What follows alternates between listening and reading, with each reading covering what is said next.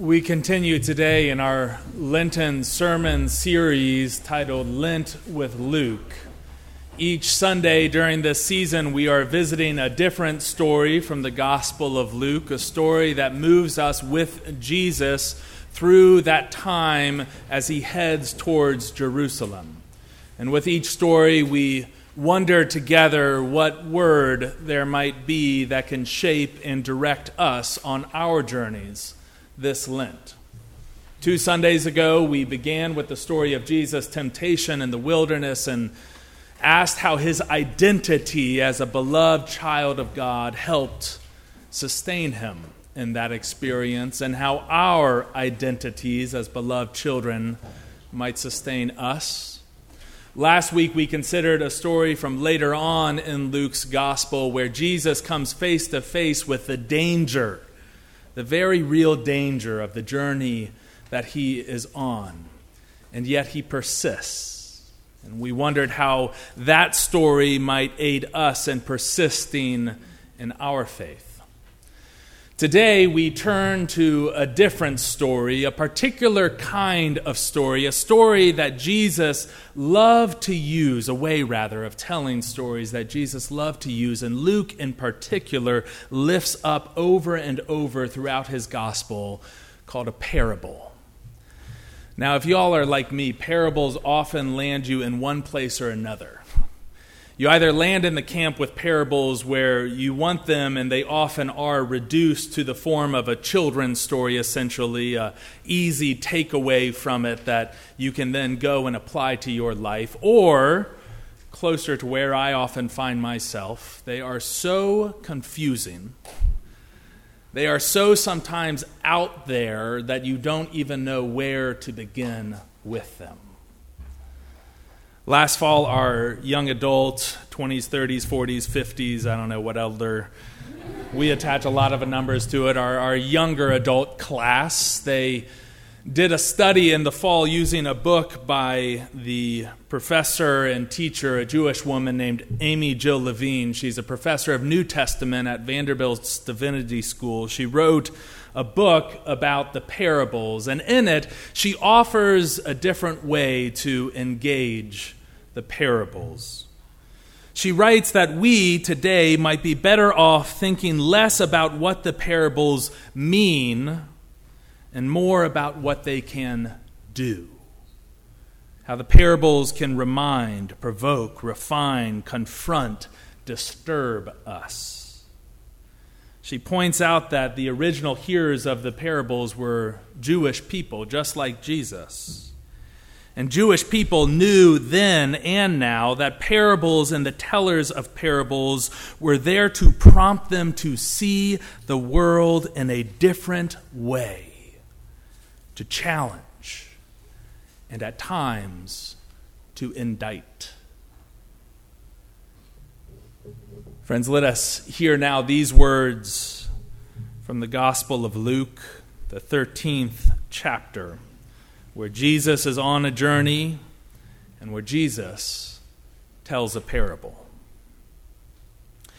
Now there were some present at that time who told Jesus about the Galileans whose blood Pilate had mixed with their sacrifices.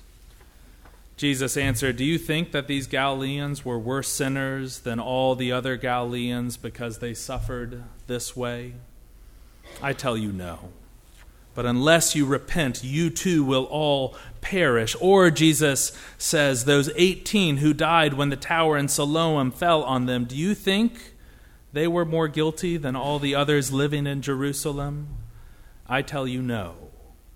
But unless you repent, you too will all perish."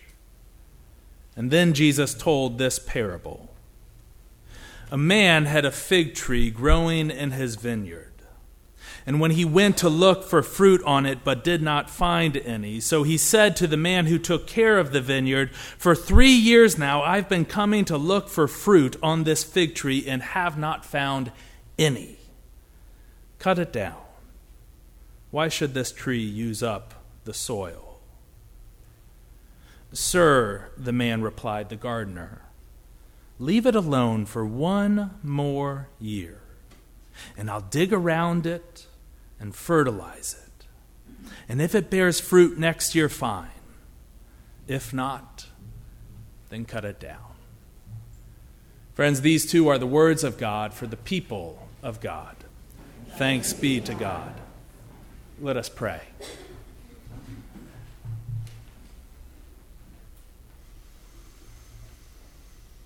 Oh God, your ways are not our ways, and so we pray this day that whatever way we entered into this sanctuary, you might send us home by another way.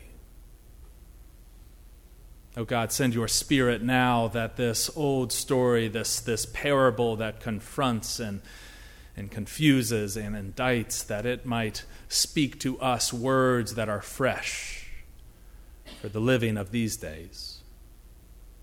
Indeed, O God, we pray that through the words of my mouth and the meditations of all of our hearts gathered here in your sight, that they might be pleasing to you.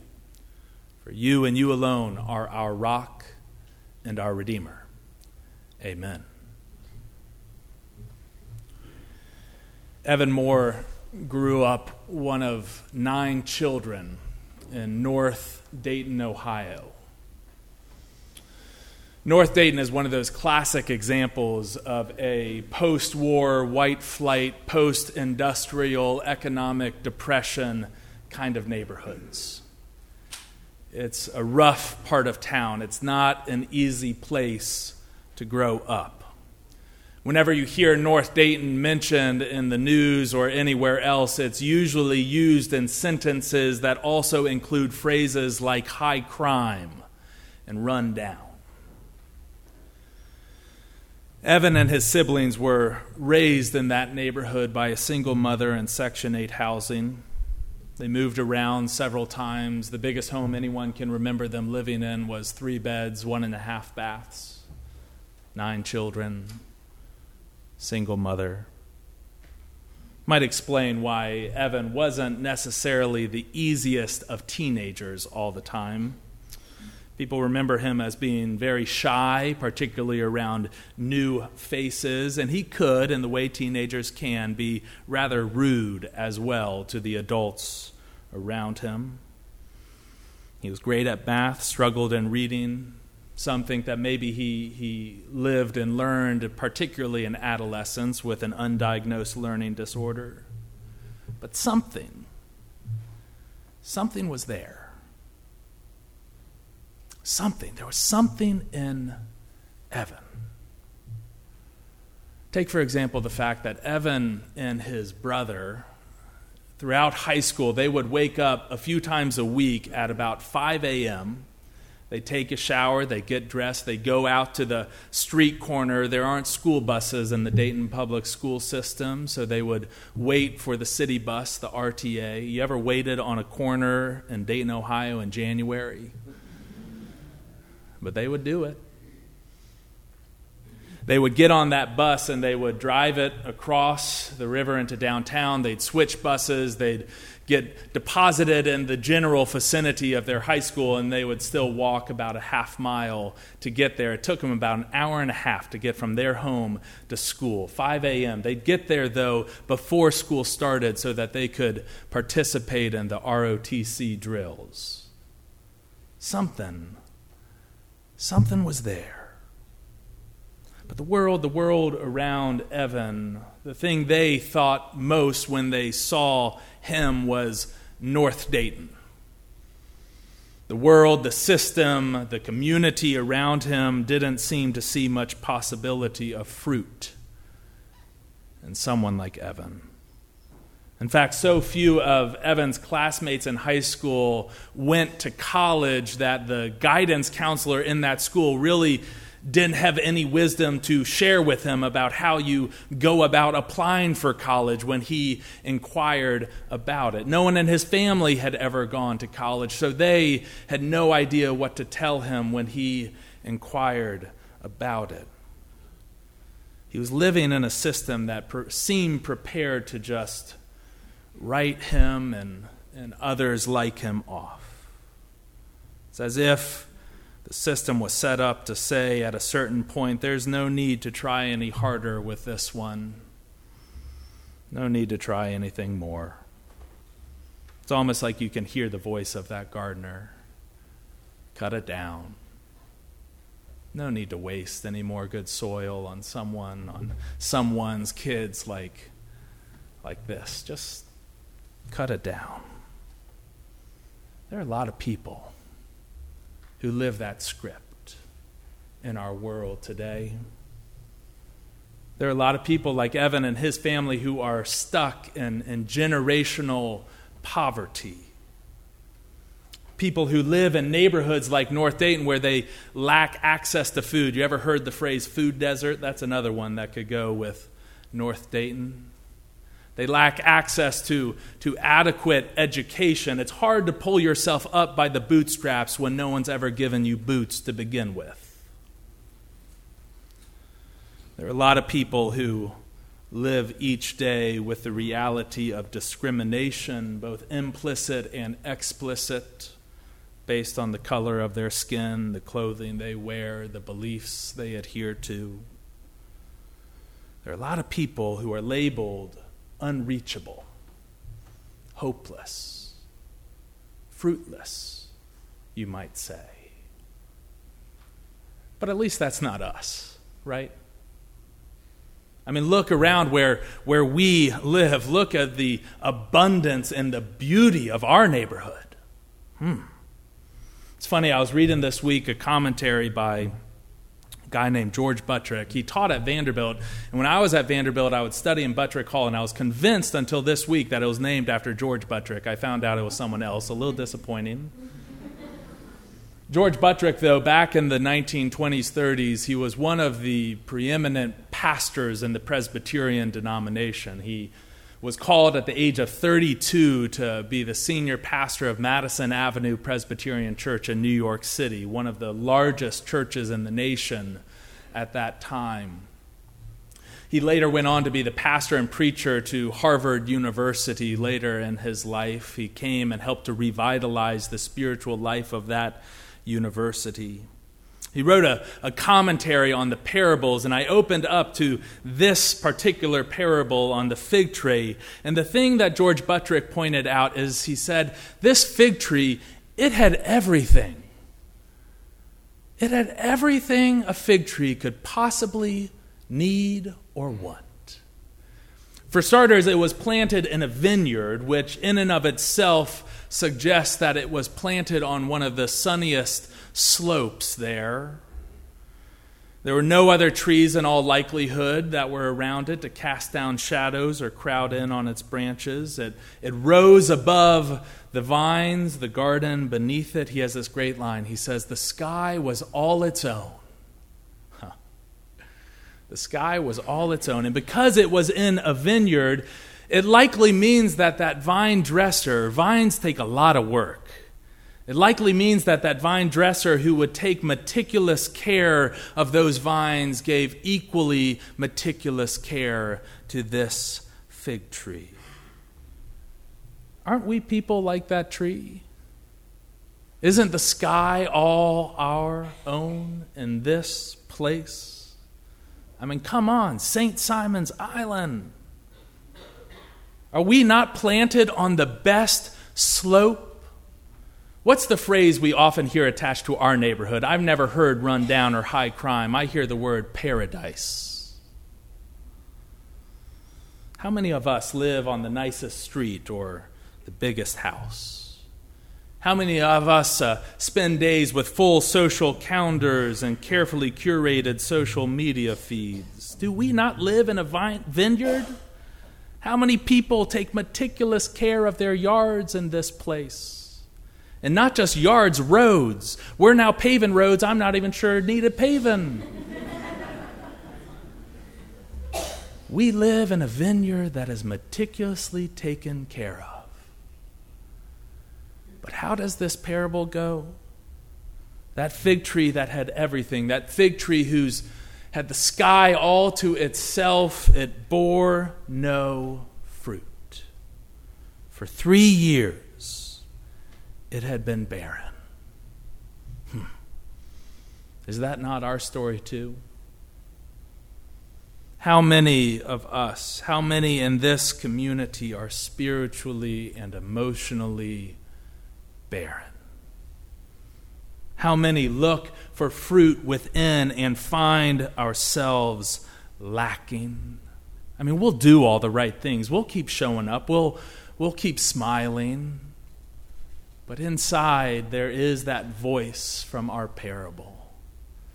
That voice that we hear in our own hearts. What good am I? What good are we? Cut it down. Cut it down.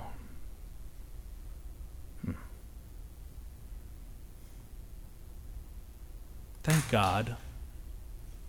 That was good timing. Thank God that the God of Israel, the God of Jesus Christ, thank God that our God is not a cut-it-down God. You see, there's another voice in this story. It's an intercessory voice. It is a voice that speaks what are perhaps the most gospel-filled 3 words anywhere in the Scriptures. There is that voice that comes along and it says, one more year. Our God is not a cut-it-down God. Our God is a one more year God. Do you know the power of those 3 words? Do you know the power that one more year has to transform lives and communities and the world itself? I do, because I know Evan's story. One more year, that might very well be the phrase that shaped Evan's life. You see, back when he was in elementary school in the late 90s, there was a church, go figure, a church, on the other side of the river in downtown Dayton, a Presbyterian church, in fact, a church that looked over that bridge and they saw that neighborhood. But what they saw there was not soil being wasted. What they saw were children worthy of love. Families that just needed a little extra help. They saw branches that were heavy with possibility. And you know what they said to that school, that neighborhood? They said, one more year. They started collecting supplies. They started sending church members over to tutor, to mentor, to support the teachers. Eventually, for almost 2 decades afterwards, they would bring those kids to their church 2 times a week to tutor and mentor. One more year. And when it came time for Evan to graduate from high school, when he was finding help nowhere else, his mother, an amazing woman, she called that church and she asked them, is there someone in your church who can help my son apply to college? And someone in that church, they raised their hand and they said, yes, but what Evan heard was one more year. And when Evan moved across the country and enrolled in a renowned school in Alabama on an ROTC scholarship, he spent that first year finding himself struggling to get his grounding, struggling academically, struggling to believe that he was worthy of success. That's the thing about generational poverty, is often there is no example for what success looks like. And even when they are on the path, they struggle to believe it is even possible for them. And then the phone calls came, and the letters were sent, and the cross-country visits were made, and there it was again. One more year. And when Evan lost that scholarship after he and his girlfriend had a beautiful but surprise baby girl, and he had to take a semester off to be the childcare so that his girlfriend could continue her training to become a veterinarian. And he had no idea how he would and if he would be able to pay the tuition whenever he re-enrolled. That same mentor from back on the other side of the river said, I'll co-sign your student loans. One more year. And when Evan became the first college graduate ever in his family, and he moved out west with that life partner and their beautiful daughter, where she found employment as a veterinarian, and he struggled. Can you guess how long he struggled to find work? 1 more year. Friends, the God we meet in Jesus Christ is a 1 more year God. So we are called to be 1 more year people. We are called to be the ones who search out those who have been deemed beyond reach and unworthy of effort, who are excluded and impoverished and overlooked. We're called to follow the example of Jesus Christ, who does the very work of the gardener in this parable, who gets down in the dirt of life, the very stuff of life, who tends to the sick, who nurtures the hungry, who gives voice to the voiceless. And we're called, too, to look within ourselves and ask that hard question, which is, who have we cut down in our own lives? Who have we decided are not worthy of our support or of our love any longer? See, we're called as 1 more year people to be patient, but not passive. To live each moment expecting transformation, both for ourselves, but also for others. We're called, in other words, to hold fast to that truth, that though time is not infinite, that's the hard lesson those poor Galileans discovered at the hands of Pilate. And those innocent souls under the Tower of Siloam, they discovered what we all already know. Time is not infinite, but we are called to be people who realize that though that is true, time is also not yet up. We're called to believe and trust and to live, to do. Remember what Amy Jo Levine said? It's not so much what it means, it's what it calls us to do. We are called to live as people who trust that God looks down and moves amongst us and sees no one and nothing that is without hope.